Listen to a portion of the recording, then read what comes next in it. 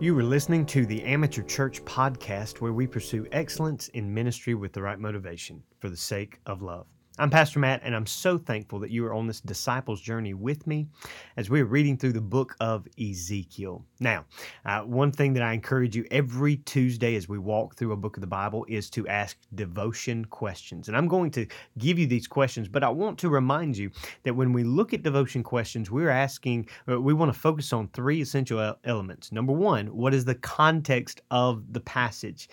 Remember, the book of Ezekiel, in the midst of its context, we are far removed from. We're not captives in a pagan or foreign land. So there are some things that are different. There's going to be a lot of symbolism in these passages that we might have trouble trying to find application for. But ultimately, principles can remain true, but we must read the book in context. Of course, we also ask, what is the impact of this text upon the culture around it? And what is the impact of the culture, especially Babylonian and Israelite culture, upon the text? There's a lot of things we can learn. But then finally, how does this passage, these texts, this book point us to Jesus Christ? Always let that be your aim when you read that. So I've got 5 major questions. There'll be some sub-questions in these, but 5 major questions based on the book of Ezekiel that hopefully will encourage your family worship time and your small group time. So let's jump right into it. Number 1, based on chapter 1 of Ezekiel, he gets a glimpse of the glory of God and who God is. So if you were to get a glimpse of the glory of God, what do you think it would look like? I mean, we know several times in the Bible we see Moses getting to see the back of God. We see Elijah as he gets this voice that whispers to him in the wind. We see certain aspects of the glory of God seen in the Bible. But what do you think it would look like if he were to appear to you? And how would you describe God now based on what you know about him? His omnipotence, his omniscience, his omnipresence, all of those aspects of him. Well, the truth is we have the glory of God in his son, Jesus Christ. And so how would you describe Jesus to people? What characteristics?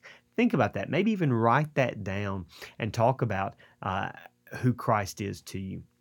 Second question, according to Ezekiel chapter 1, verse 28, it says that he fell down. How would you have responded to the vision? Maybe in like manner. How then does that lead us to worship God, even in corporate gatherings and personal worship? What does this reveal about God's authority that he fell down in the midst of that? Think through these questions and ask your small group, ask your family, what would take place right now? What would change about us, our perception, our position, if God showed up? Number 3, a major theme of the book of Ezekiel is the glory of God departing from Israel. And he references in chapter 8, verse 12, secret sins, these sins committed in the dark. So here's my question. How do secret sins keep us from God's presence even now? And what needs to change in our life? So we know a big difference, contextually, big difference in the Old Testament and the New Testament is we have the Spirit of God in us. That's a constant reminder this week as you read that the glory, the Spirit of God doesn't leave us, but the glory of God manifests through our lives, the control of God on our lives. Sometimes that wanes because we our flesh rises up and battles against our spirit. Well, how can we conquer secret sins in our life? And you may need to take time this week, write them down and meet with somebody and say, hey, this is what I'm dealing with. I need accountability. That's part of the reason we do these devotion questions each week, because I want to really challenge your heart and let the Holy Spirit convict you of things that you need the power of God to change. So this is the application part of this reading. Then number 4, chapter 16 is a love letter from God for his people.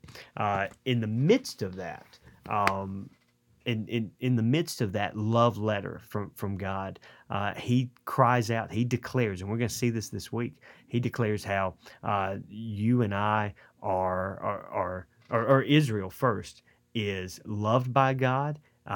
It's a process in which God pours out what He has done for Israel. And I want you to walk through that chapter 16, and see the effects of the gospel in our lives even today. Like I said, we've got God saying, "Hey, this is who you were. This is what I've done for you. This is how you've responded. But this is ultimately what I'm going to do in restoration." Then think about it from a New Testament perspective. This is who you were before Christ. This is what Christ has done for you. This is who you are now in Christ when you surrender. And so talk with your small group, talk with your family, and see if you can make those connections. And then how can you share that with others? Finally, what does the passage about dry bones in chapter 37 mean? And there are three ways I want you to look at. What does it mean for Israel contextually? What does it mean for the church as a whole? Is there any principle we can learn or application? And then what does it mean for you? Personally, what are principles you can take away as God is convicting you and challenging you with this passage? So as you walk through these questions, be very personal, be very specific in your answers, and take it to your family and small group, and it may even build y'all together. As we close out this episode, Ezekiel 36, verse 27 is our memory verse, and here's what it says. I, God, I will put my spirit within you and cause you to walk in my statutes, and you will be careful to observe my ordinances. That's a promise back in the Old Testament that was fulfilled in the New Testament, and we walk in hope today because our God is faithful to what he promised. His spirit now guides us. I love you. I'm praying for you. Stakes in the ground.